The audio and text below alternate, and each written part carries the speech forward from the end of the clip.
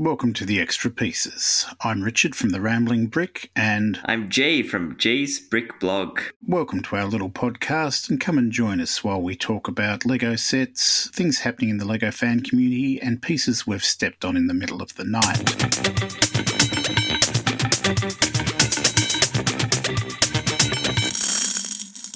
G'day, Jay. How are you going? Hello. Been good. It's the 6th of November as we're recording this, the official start of silly season. So a bit manic at the moment because it's all happening right now. It is the busiest time in the year if you're into Lego. We're coming up to Christmas. We're about 24 days away from opening up our advent calendars or getting started on our advent calendars. It's Christmas shopping to do. Lots of new Lego sets coming out. 2024 is just around the corner. So yeah, it is crunch time.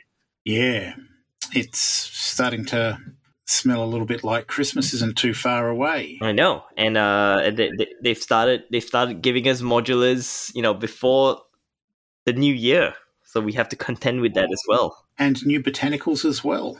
Yep, it's a strange new world.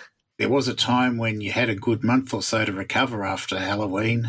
Not anymore. In fact, you didn't have to worry about Halloween because it wasn't celebrated in Australia, and you had a good month knowing that, okay, the occasional pumpkin decoration was now vanishing, and you had a good month before you had to start thinking about Christmas. Now it looks like Christmas is literally just around the corner, and in fact some of the New Year's been brought forward just to get us feeling a little bit, well, just in anticipation, I guess. It's just a way in which this world has just gone a little bit crazily out of control, Jay.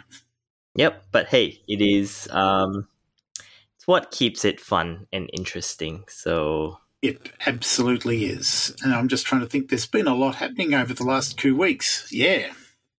We have a lot to catch up on. Where should we start? Well, let's see. We've had a few reveals over the last couple of weeks. Last week we saw the reveal of a few of the December releases, which we may have previously thought to be January releases if you're paying close attention to the rumours.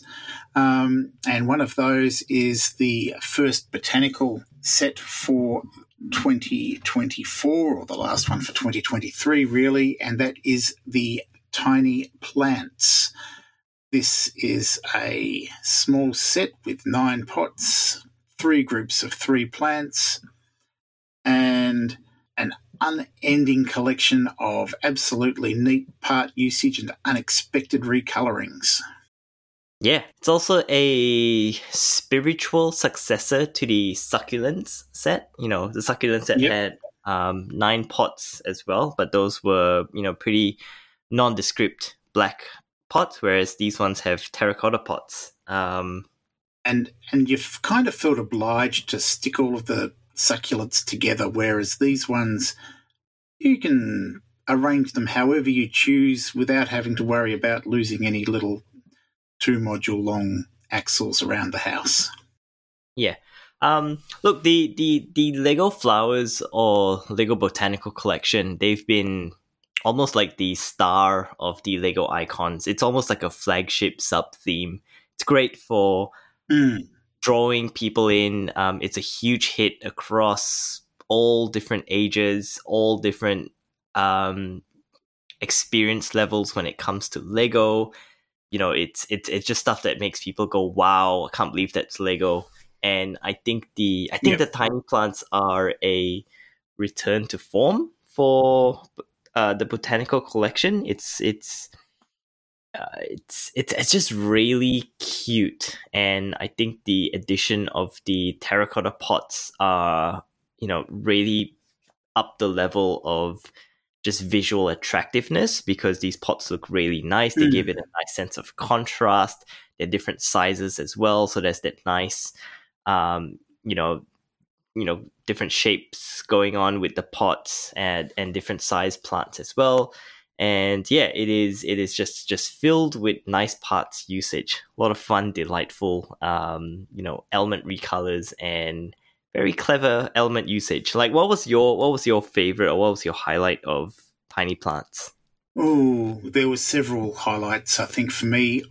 And they all seem to crop up in the carnivorous plants for me. And I think ultimately, even though it may have been used previously in another set, the inverted epaulets in conjunction with that had been recoloured sort of light pink, bright light purple, or whatever we call that colour, and dark red hairbrushes with the sundew. But look, it's pretty close in between that and the pitcher plant or the Venus flytrap from my point of view. I'll have to admit they were all great highlights for me, but I didn't want to spoil them in case one of those was yours. What about you? What was your favourite? That's a good question. I like you. I really like the dark red hairbrushes. Those just look those just look perfect. I actually like the one that uses the purple butterflies. It's really simple. It's one of the first few Yes. pots, because they start off with the small pots and they're relatively simple to put together, and then the techniques and the complexities kind of ramp up as you go towards the bigger plant, which was part of the build experience. But yeah, the butterfly one is just such a good looking. It's very subtle. You don't really notice that they're butterflies until you look at them. And yeah, it is. Yep. It's just super simple. Yeah, that's the false clover, that particular plant. Yeah. Mm. Well, in that case, I'm going to quickly say you've got to love the use of the pith helmet in spring green along with the mop in the pitcher plants. Yep. That was probably my next favourite, and then there's a little 1x1 transparent stud in these inverted helmets that just gives you the feeling of that little bit of sweet sap that was going to draw the insects to their doom. Yeah, and I think in terms of which ones really look like actual plants, I think the jade plant, which uses those dark green newspaper boy hats, they're just really subtle. That was a great pre-color too. Yeah, the shape is really, it's quite organic and lumpy looking, and it actually looks like the leaves of a jade plant. So that one for me is just, they the designer Theo really kind of nailed the realism when it came to the jade plant. But I think, yeah, at the end of the day, it just looks great together. There's a lot of nice colors. There's a lot of variety. The pots just make them kind of pop visually as well, so they look great if you want to display them on a shelf or on your work desk. They just work really well.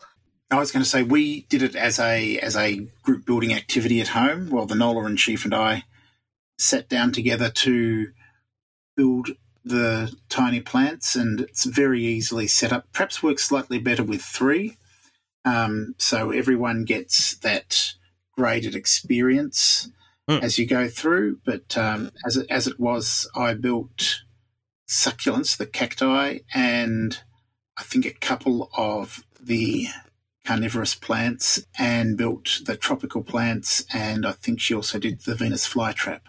I can't quite remember exactly, but it felt kind of weird doing that, having that middle bag sort of split between us. It also suited how we'd arrange things on the trays. Super solid set. They've kept the price the same as all the other Lego Botanical sets, which is always a good thing. And the fact that it's coming out on the 1st of December makes this a really good Christmas gift, whether to yourself or to someone else. If you want to introduce Lego to them, I feel like the Botanical collection is it's always a hit.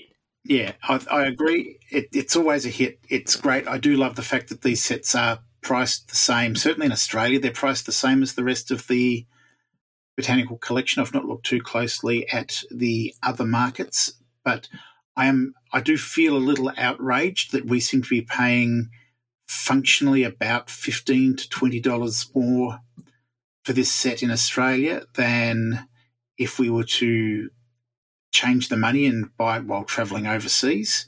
Mm-hmm. That just felt a little bit more of the way it was with these sets this year than it has felt in the past. But overall, I really like the fact that these are now ready to display without needing to try and find or build a vase to put them into, like you may have done with any of the flower bunches, or occupying sort of a significant amount of space if you're using the the dried flower setting that was released back at the start of the year. Yeah. It's a really easy set to recommend. Like, it's just delightful. I feel like for sets like this, you get to build 9 things, and for a set that's priced like this, it's pretty good value for the amount of like building and amount of like cool new elements that you get, and you're left with a pretty attractive bunch of little tiny flowers or little tiny pots or little tiny plants to display. But if you're just hunting down for the interestingly coloured elements, then you may find yourself with just a little bit too much dark orange left over. Yeah, but if you're into elements, you just wait till it comes on Pick a Brick or Bricklink or Lug Bulk anyway. Like, do people still buy sets for elements? Come on. No one's that rich. No. Look, so certainly at our lug, at Mugs, the Melbourne lug, people do buy sets for parts, and then they have a tradition of throwing the rest of the parts into a big box, which other people at the event may then pick out of and pay at a parts per piece for that particular set, so that you can sort of have the set of buying it for, perhaps you only wanted a quarter of the pieces in the set. It's a way to offset the cost of it. Oh yeah. Yeah, that works. So there are people who still do buy sets for the parts. And especially since you've got to wait for about 6 months or 3 months or longer, rather, these days to be able to see these parts appear on Bricks and Pieces on Lego.com, it can take a while for the parts to just become more widely available.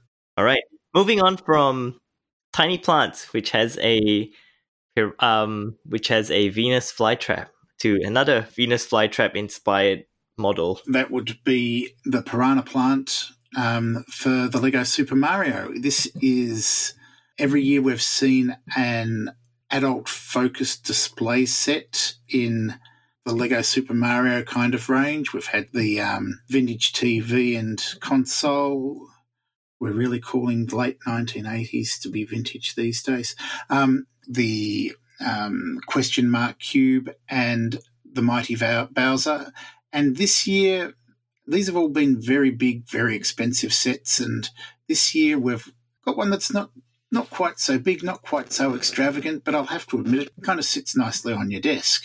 And so the piranha plant, it's $94 Australian, so a little bit cheaper than the tiny plants. But in that you get a fairly generously sized pipe, a great-looking piranha plant flower head, and it's incredibly posable and expressive, which I think is remarkable for something that's essentially a static display piece.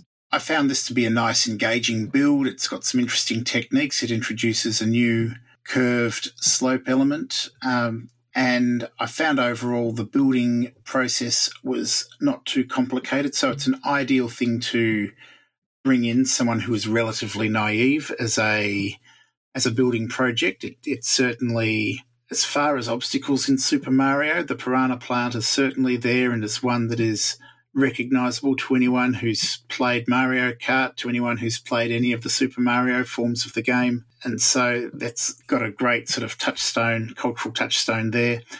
As I said, the model's remarkably stable regardless of how you have it leaning around. I did find that the head of the flower will almost always droop down. It can't really hold itself over the weight using just one Technic ball joint, which is what it's attached with.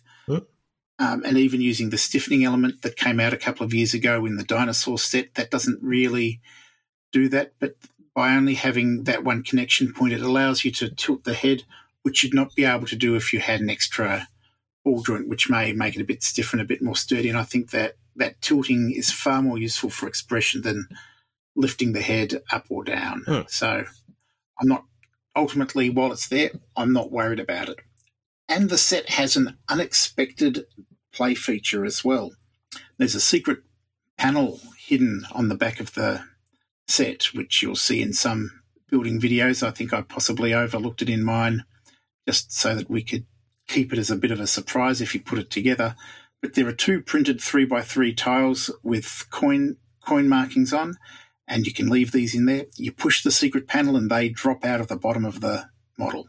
But that was certainly just brought me an unexpected bit of joy when I was after I'd put it together, because I didn't quite know what was going on at the time, because it had just sort of been hidden from me.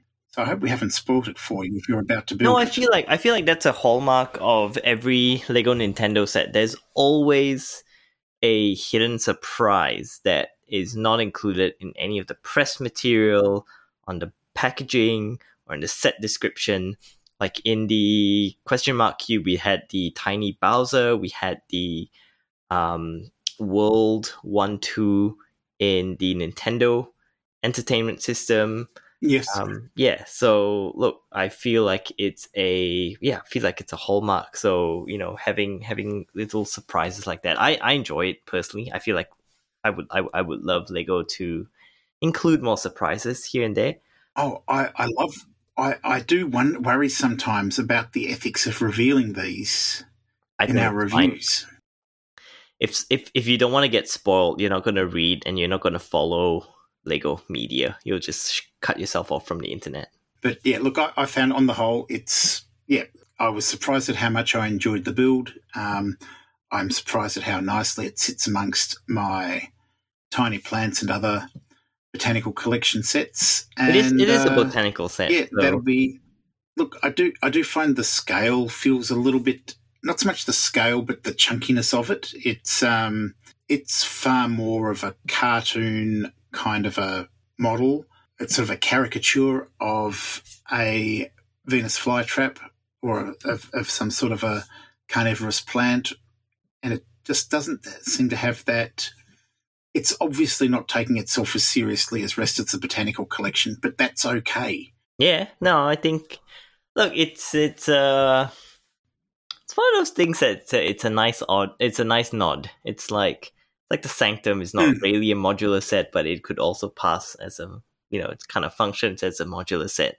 It's not as a pot. It's got a plant in it. Yeah, and unfortunately though, unlike the other large sets, it doesn't feature a sort of an action tile, a tag that Mario can scan on it to just make him play a happy sound or something to that effect. And I feel like you're like the one of 3 people that actually, bother with that at this point.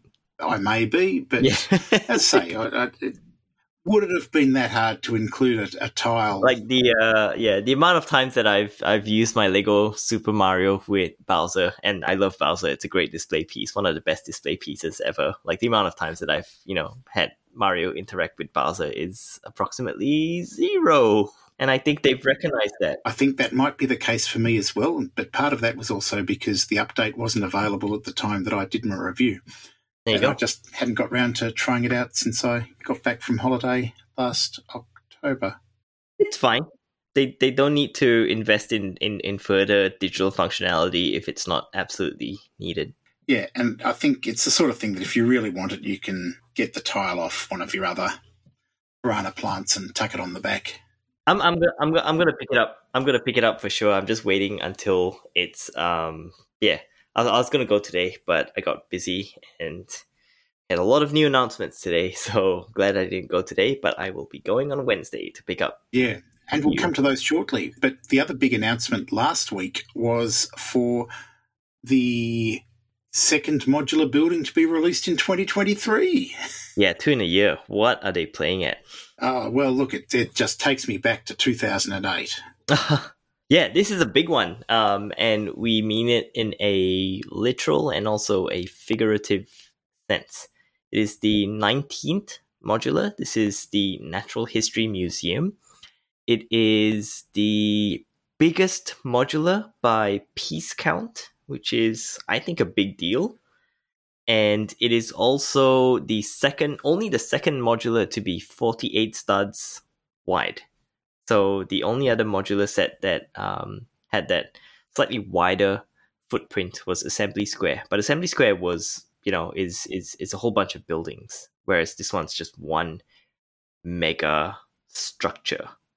And Indeed, it is a very interesting set, and I kind of like when I get to review interesting sets because it makes my job as a reviewer just a bit more challenging, because it is a very divisive set for so many, like for all those reasons. When you so first of all, the fact that it's released on the 1st of December instead of its traditional 1st of January release date, I think that is quite a good shift, because you get to ask or expect or buy yourself a modular for Christmas, which I think is genius.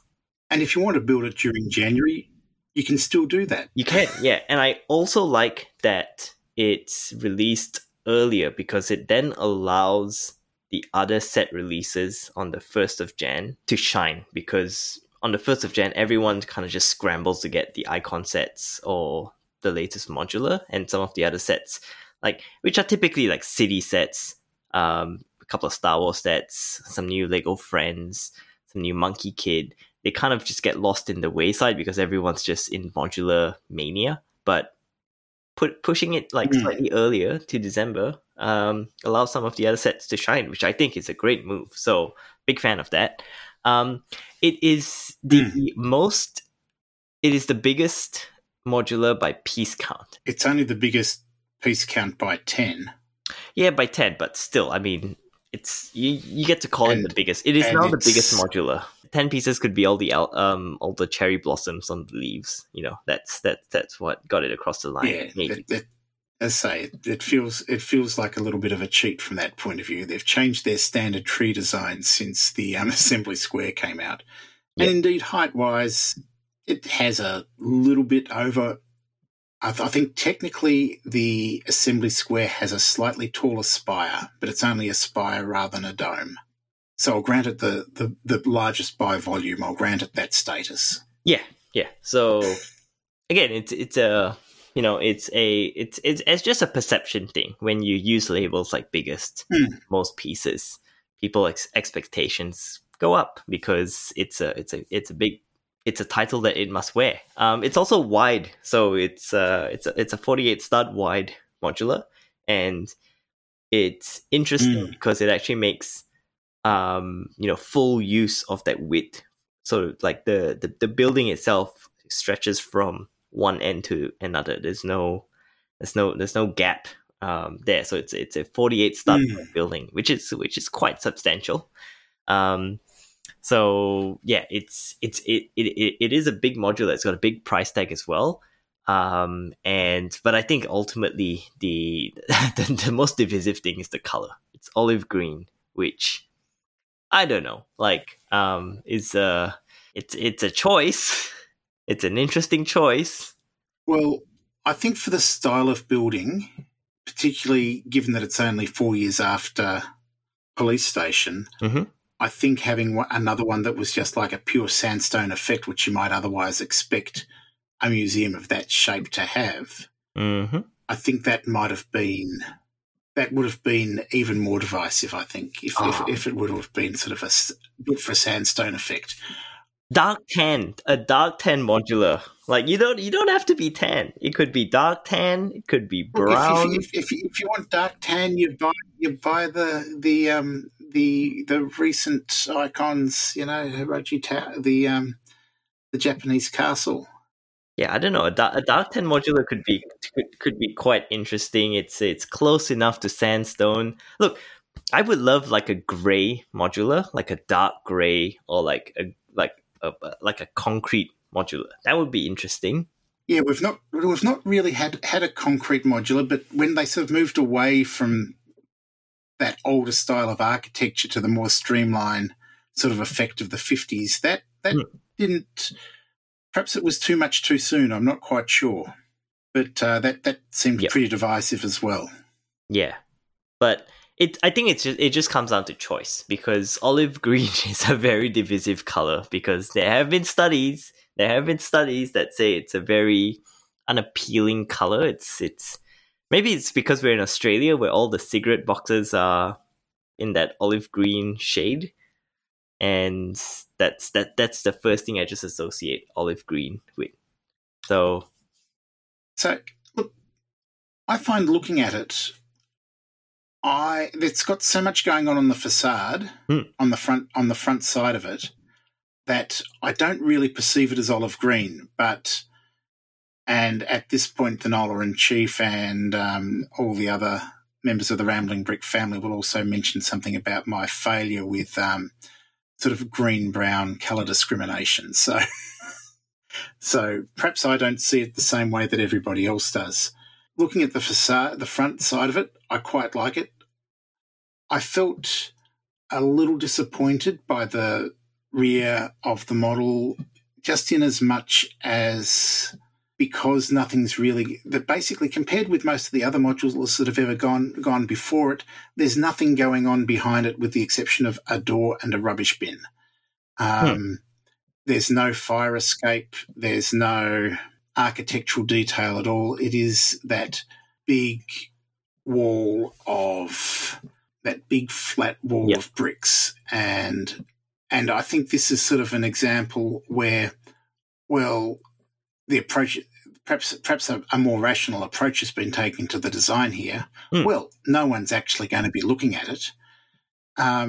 And that's only partially true. I certainly see a lot of train layouts where having a block that's made up of modulars forms that. So the little bit of rear detail that you do get in those buildings does make a huge difference to the quality of the layout and to the way that it all looks. And I think just having, not having a fire escape, not having any detail at all on the back, not a window, not even a slightly miscoloured tan brick, just even that sort of detail was even included in Market Street, where it was just like, we'll throw in a couple of profile bricks and a couple of bricks of a slightly different colour just to imply that this building is old and a little bit poorly maintained. And the shape on the front is absolutely beautiful. I love the way that it looks. I love the way that the columns, the way that the top end of the Doric columns has been organised. I love the look of the tree and the statues in the front yard, the banners hanging down over the front. But it's got two angles to look at this model from, and you really want to have other models sort of pushed up hard against each end. And look, perhaps that's part of the cunning. It definitely needs a bit of space. Like, I feel like if you can, because it's quite weird to have a museum kind of sandwiched in in a street. Yeah, these aren't buildings. So I suppose the option that you have here, rather than building it on a 32 and a 16 plate, is to build it on two 32 plates so that you can tuck a little bit of a path down the side. But then we also get into that issue of there isn't any detail. How did we get these big models into the museum? You just lift the roof off and you crane them in. Did they get helicoptered in? Yeah. Did they just reassemble the dinosaur skeleton by hand on the inside? Inquiring minds want to know. There are just so many questions here. It's Lego. You just take them apart and put them back together. But they did include a toilet. Yes, which no sink. But there's no basin there. Yeah, no sink, but toilet. So I don't know if there have been any significant sets this year that didn't have it, that involved a building that didn't have a toilet in this year. You know why? Because kids love toilets. All right, that's just a. I accept that kids love toilets and kids love realistic detail, but, from the outset, this is a set that's aimed at an 18-plus market, and I'd have thought you might have been better off installing a restoration room or, sort of a room to be reassembling that shattered Grecian urn that's on the floor. But I feel it's funny. It would have been nice to have a bit of behind-the-scenes workspace. There's a toilet and a a microscope next door. Like that's part of the storytelling and the humor. Well, that I did find to be mildly hilarious, but I'd have thought it would be nice to have, so a bit of workspace. I think that'd be the one way that I'd modify this build. Yeah, because I don't need. I'm happy enough to just have 2 or 3 toilets in my modular street. That's fair. But toilets are great. I'm a big fan. Like, I feel like sets or buildings just look weird if there aren't any toilets. Yeah, it's kind of like, remember like old like Lego buildings where there's just no like path to walk through buildings, and then now we have stairs and we have proper like hallways. That's like, I feel toilets are just the next, it's weird. Why would you go to a museum without a toilet? Would be a very good museum without any toilets. Well, that's I just work on the basis of, you've got real estate, even though, you've got the largest floor footprint of any modular building to date. I think you've still got a few features that are integral to a museum that are missing. And, worst to the worst, you've got your restaurant next door, you've got your boutique hotel, or you've got your police station, and they've all got amenities in, or even some of the others. But it felt like it was just going a little over the top here when there were other more useful features being left out. Interesting. Look, I find the interiors probably the most interesting thing. There's a lot of space, and there's a whole bunch of different exhibits. So the exhibits are split between 2 I guess like time horizons. One, you're looking back into the past, and the next is and this was how Chris described it when he presented and revealed the modular to us when we were in Denmark. It was how the minifigures on the modular street see themselves in the future. So you've got lovely little nods to like classic space, to like rockets. If you're like a nostalgic fan of Lego, there are a lot of little exhibits and Easter eggs in there. You've got references to Forestmen, to pirates, to classic castle. There's a yellow castle in there. There's a moon base, almost a classic space diorama in there, which is just delightful. And yeah, just so many fun things in there. So I feel like the interiors are really interesting, and that in itself is probably reflective of the trend of modular buildings, especially in this current era. So we are in the second, almost going to the end of the second decade of modular buildings, I would say. Yeah, and it feels weird because it feels like we're still 5 years short of the second decade. Yeah, well, of modular buildings. Well, they seem to go in like series of 10. So we had like the assembly square sort of providing us with a decade summary, or a 10 model summary. Yeah. And then there's a shift and a transition that happened. So after the assembly square, we got the smiley faces replaced with with expressive faces and crazy hair. Yeah, there's a lot more like storytelling.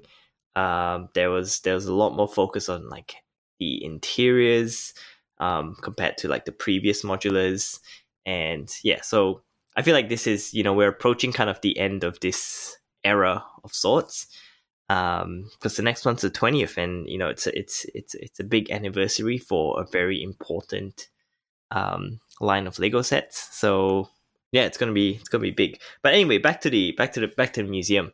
It actually functions as, it functions really well as a standalone structure.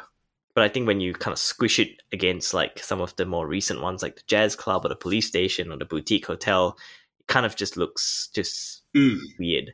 I will probably pick up a second set and expand my museum, because you can just kind of just build like the second floor onwards and just kind of add to the height of it, which I'm quite keen on doing. Because it's a museum, I want to fill it with more historical references. So that's a project that I may or may not execute. It's nice to have. I would like to do it, but we'll see if I have time.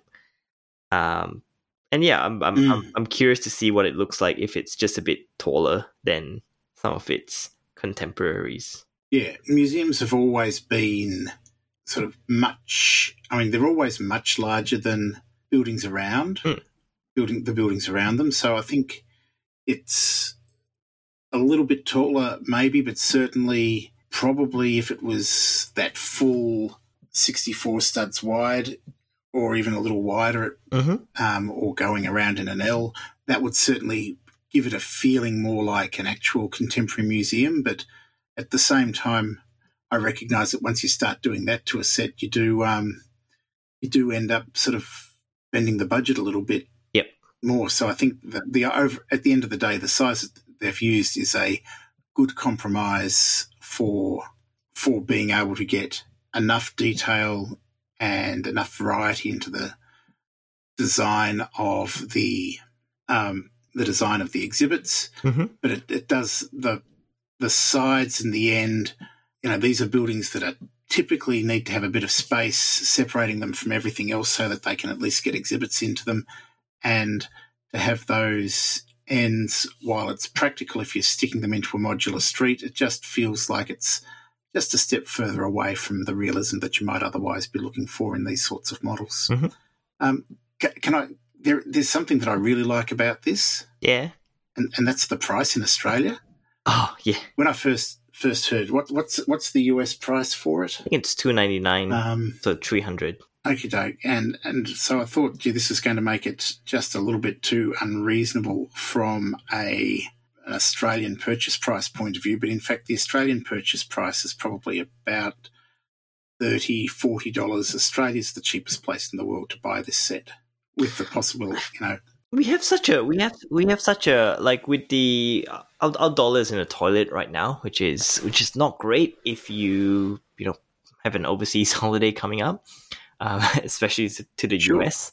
But yeah, like price wise, it's been a long time since we've kind of had the short end of the stick, especially since discounting and retailer discounting of all shapes and forms.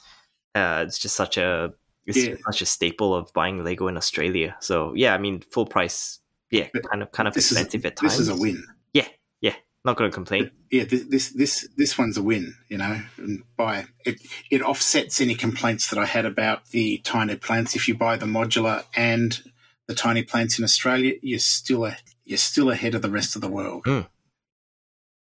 Modular. I feel like I would have liked a bit more risk. I feel like it's quite a safe design I feel like it's quite a safe design because we've had some really like groundbreaking modular designs. Like the police station was great, boutique hotel was exceptional. Jazz club, I was interested. It was interesting to hear that some people really dislike the jazz club because it's so like kind of garish and the colors are kind of out there. But I'm a big fan of the jazz club facade and architecture, and there's a pizza restaurant next to it as well, which is why not?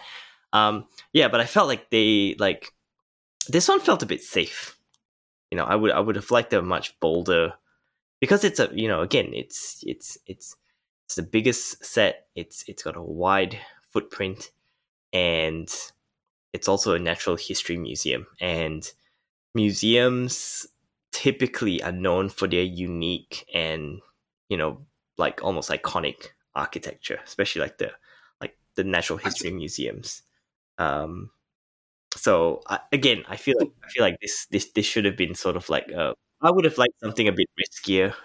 Look, I actually don't mind it. I think it fits in with designs of a lot of more traditional museums around the world, but particularly natural history museums. And whereas I think Melbourne Museum here is a bad example because it was relocated about 20 years ago and put into the most crazy contemporary sort of bit of cubist architecture. And if you were trying to put something like that in the modular street, I think, no, it's not a space that people would have equated with a grand museum, whereas this design, I think it does say grand display space. It could be a great big art gallery. It could be a great big, it can be a museum.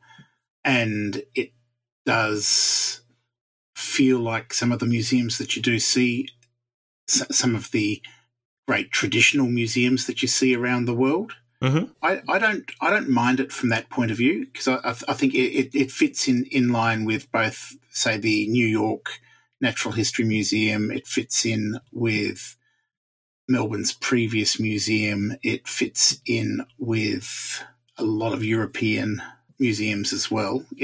And English museums. It fits in there without needing to.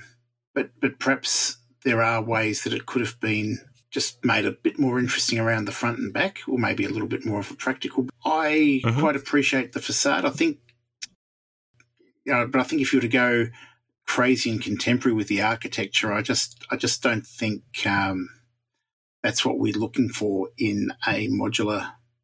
It's just not what we're looking for in a modular set these days. Yeah, no, I agree. We're looking for some more traditional sort of designs on the whole. Yeah. The roof is great though. Like, don't get me wrong, the roof is the best part, which you don't often hear when it comes to modulars, but this one is, that one was a highlight for me. Like, it's a lot of thought and just design work has gone into the roof. It was quite surreal seeing that, but yeah, the roof is cool. I love the design. I love the curves of the windows that make up the skylight there, and the way that the curator's little office has been tucked away into the dome as well. It just did something right for me. Yeah, and Johnny Thunder and Adventurers, it's now canon. It's now part of the modular street, the Lego modular city world, which is great. Which does sort of tell us that this is now in the past, because, I always had the feeling that Adventurers was more of a 1930s, 1940s kind of an environment, and or 20s to 40s kind of environment. And if we've now got Dr. Kilroy doing this after, or perhaps he's sort of doing the Marcus Brody thing of this is what he does in between. This is what he's doing in between the adventures.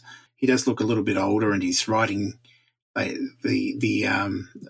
advertising blurb, the marketing blurb did say something about the curator sitting down to write his memoirs about the places and travels that he's had over the year, places he's seen and the travels he's been on, and certainly Dr. Kilroy's seen a few adventures over the years, and that is a beautiful Easter egg. And the fact that it came out the same week that we got to see the spring green pith helmets, it's just, there you go.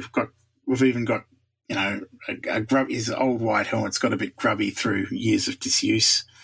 Meanwhile, who knows what Johnny Thunder's up to in the meantime. Oh, I hope he might occupy a future modular building just down the street. How cool would that be? So that's what's missing. It's the next modular is going to be the old folks' home. Or a mansion. I assume that he would be, pretty well off selling the artifacts or stories of his adventures. So yeah. Anyway, all right. Interesting. Moving on. Okay, so that is now all old news. Today, this week, this week in November for the last 5 years has been, or this is number 5, the Chinese International Import Expo, which is a major trade show that is held in Shanghai. I want to say Beijing. Shanghai. It's in Shanghai, so I was going to be wrong there. So in Shanghai, and each year Lego Group have had a presence there, and it was at this event in 2019 that we first saw the year of the pig sets, which included Dragon Dance, but also the Chinese New Year's Eve dinner sets unveiled. And in recent years, it's become a regular of the set unveiling calendar and becoming a bigger and bigger event for LEGO each year, as they've been unveiling some other sets as they go along, including last year we saw the new Monkey Kid mech, and this year's been no exception, Jay. You were busy paying attention to what was happening on Weibo today. I've misplaced the app on my phone, so... No, I only download the app just for this day in the year, and then it gets deleted right after. So, yeah. So tell me, what have we seen? What have we seen? We have 2 new Lunar New Year sets, and next year is a big one. Next year is a very important year for the Chinese people, because it is the year of the dragon, and it's probably the most important like zodiac animal, because dragons are pretty badass. Everyone wants to be born in the year of the dragon. In fact, the last time it happened, like 12 years ago, there was a massive like population spike because everyone was planning their kids to get born in the year of the dragon. So you want to be born in the year of the dragon. So it's a very big year. Yep. And reflecting that fact, I feel like they've pulled out the big guns, and we've had some really good sets unveiled at in Shanghai this year. So first up, we've got 80112 Auspicious Dragon. It's just a gorgeous like brick built display dragon. It's an oriental type dragon. It's got a nice display stand.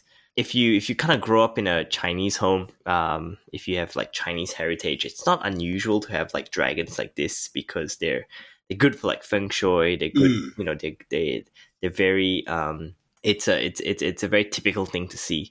So having this as a brick built dragon is just it makes a lot of sense from a decorative point of view. But looking at it, the techniques used, the colors, I really like the use of tan as the primary color.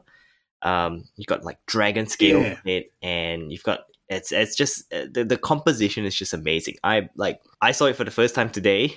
We didn't get to see this in Denmark, or so this was a real surprise, and I was just blown away. I will probably build it first ahead of the next set, the reunion celebration dinner, or reunion dinner celebration. But yeah, this is I think this is a standout set as a display piece. If you're a fan of dragons, whether it's like Ninjago dragons, this is just a stunning set, and I think it's we're off to a really good start with this model. It's just such an attractive looking model. I'm just looking at it, and I'm seeing the way in which the details and all the angles have been put into the head. There are studs going in every direction. Mm-hmm. It looks like I was really impressed earlier this year with May's Guardian Dragon in Monkey Kid, which was very much an Oriental style sort of serpentine dragon. Yep. And this model just takes that and bumps it up to 11. So it's huge. It's huge as well. It's 35 centimeters long from end to end. It's 6 centimeters tall. So it's got display presence. Just looks sensational. Now, and it's clutching sort of the sphere of sort of like the dragon stone. It's a pearl, which we've seen. The Dragon Pearl, similar to we saw in the Monkey Kid Dragon of the West Seas Palace earlier this year. And I suppose we sort of see the elemental spheres associated with the dragons in Ninjago Dragons Rising this year too. Yeah, dragons and pearls, they're part of it's part of like traditional Chinese folklore. So yeah, you always see, and that's what and that's what inspired Dragon Ball as well. So yeah. I'm just keep looking at the coloring here, and I'm wondering. I know that I have a passing interest in the Year of the Dragon, in as much as my son was born in the Year of the Golden Dragon back in 2000, and next year is the Year of the Wooden Dragon. And I'm just wondering if that's got any significance with the choice of tan as a colour here, or if that's just another aspect of the lunar year culture that I just don't understand. Potentially. I don't think it's like the core focus. You could, if you want to look at it that way. I think the colors just, the colors are just masterful. So that's a big plus. I guess on the topic of wooden dragons, lots of gold, lots of orange. These they are like dragons that are carved out of wood, as that double as ornaments as well. So that there could be a connection there. So yeah. Anyway, this is a winner, and I think it's going to appeal to a huge bunch of people. Who wouldn't want a badass looking like Lego dragon on display? Yeah, big fan. I'm excited to see. Yeah, I love the look of this. Can't wait to see it in real life. Yep. And then next we have 80113, which is the reunion dinner, but with a twist. And the twist is they're all out for dinner at a Chinese restaurant. So it's the set name is Family Reunion Celebration. So again, it's a callback to the first wave of Lunar New Year sets. If you remember, with 101, 80. That was a New Year's Eve dinner at the home of the grandparents, which again is a traditional part of celebrating the Lunar New Year. But in recent times, because families grow larger and as more, I would say as we seek out like more convenience in life, it's become quite normal to have dinners at a restaurant as well, because it's easier. You don't have to cook. You just rock up, you eat, spend time with your family, and you leave. No cooking, no cleaning. So I think that's a nice acknowledgement of the trend of going out for dinner, which is becoming a lot more common. And we have a multi-level traditional Chinese restaurant. In fact, it is a dim sum restaurant, or yum cha, if you're in Australia. It's we get the same family that has been a staple of the Lunar New Year sets since day one. You'll see a lot of familiar faces there, and it's out for a meal in a very nice looking Chinese restaurant.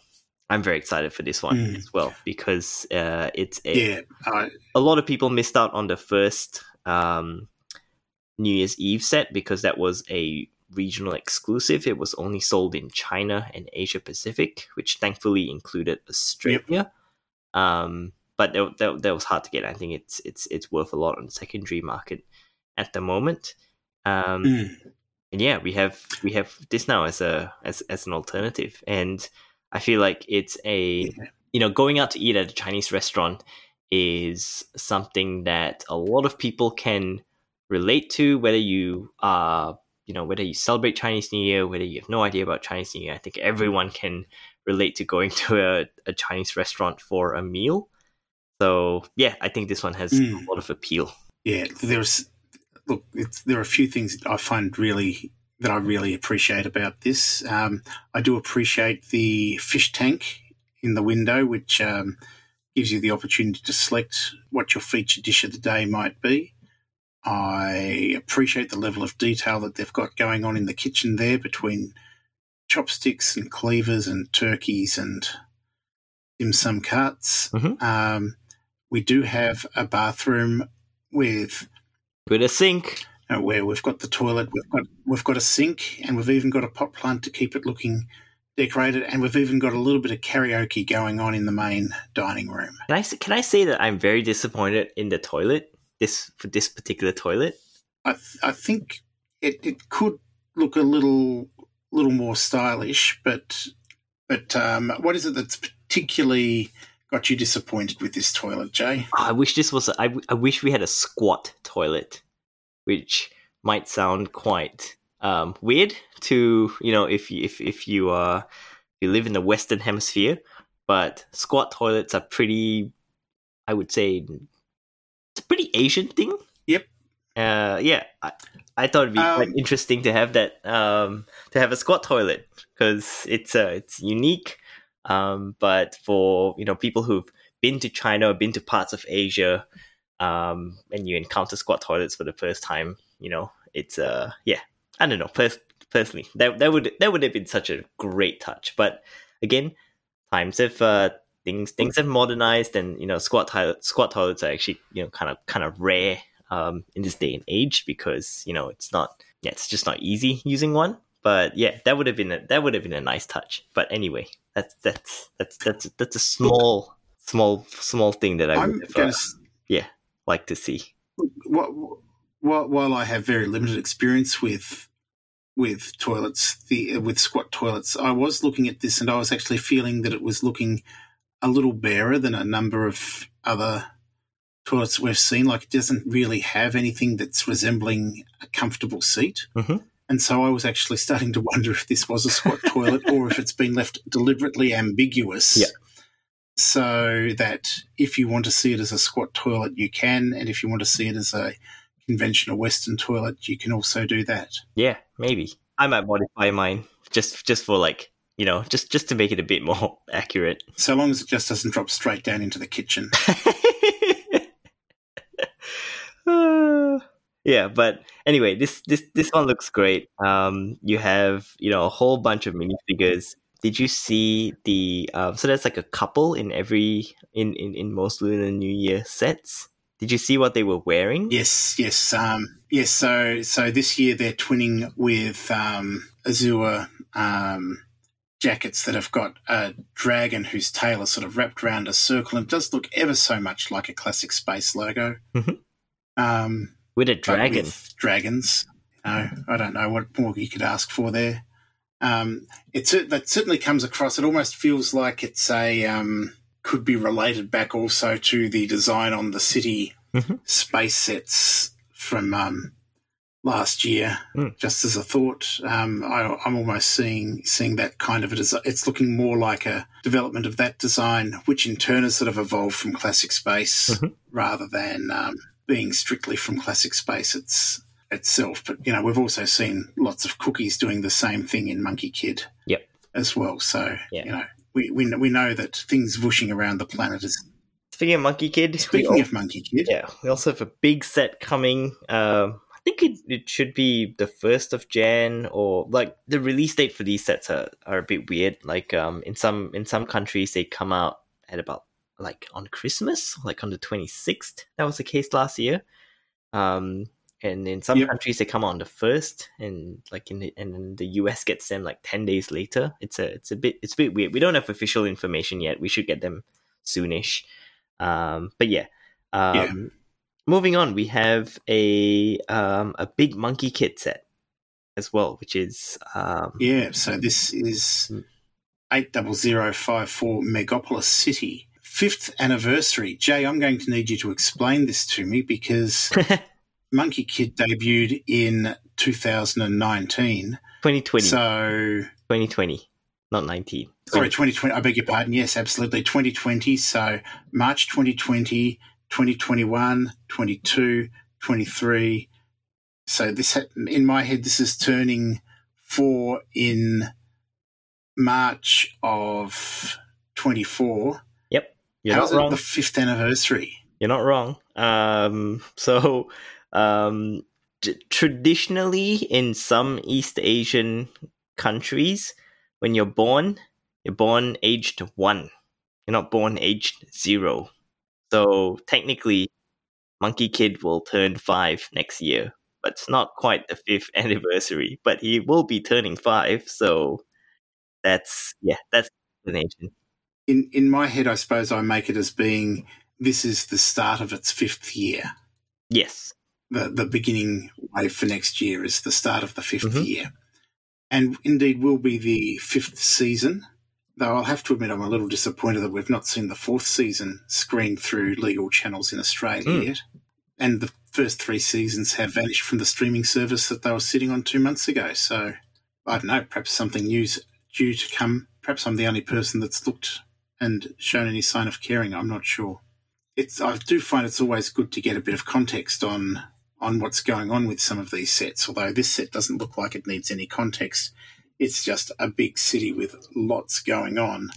I'll have to admit I'm a little curious about some of these features. We've got a Ferris wheel on top. We've got lots of characters that we've seen. We've got some sort of brick-built caricatures of last year's villains, the yellow tusk elephant, the azure lion, and the eagle.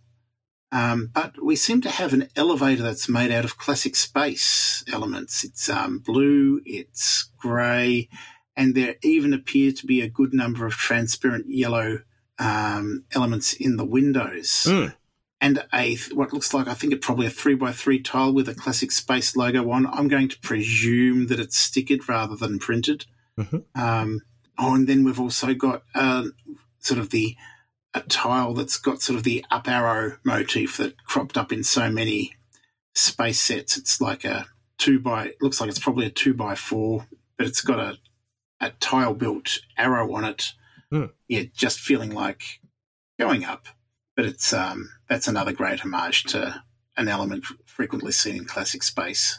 It's great. It's fan service. It's there's a lot going on here. Obviously the classic space homages are nice. There's also a green. To repeat that again, there is a green classic space helmet. So it's been recolored, so you can finally fix those exosuit minifigures and give them the classic space helmets that they deserve.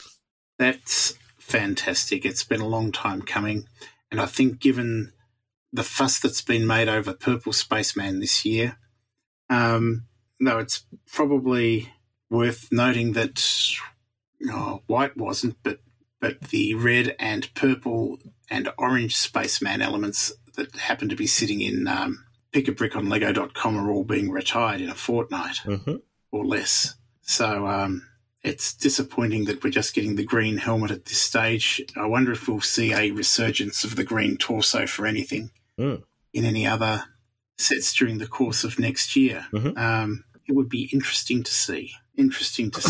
Yeah, it's also got a modular build design, so it's got different modules. Like the city has different modules that you can kind of swap out and reposition to change the look of the city, which I think is quite interesting to switch things up. That was certainly a highlight with the City of Lanterns. Yeah, that you could sort of put it together the way that you wanted, and I think to a lesser extent the Secret HQ. Yeah. And they're all designed to connect to one another as well.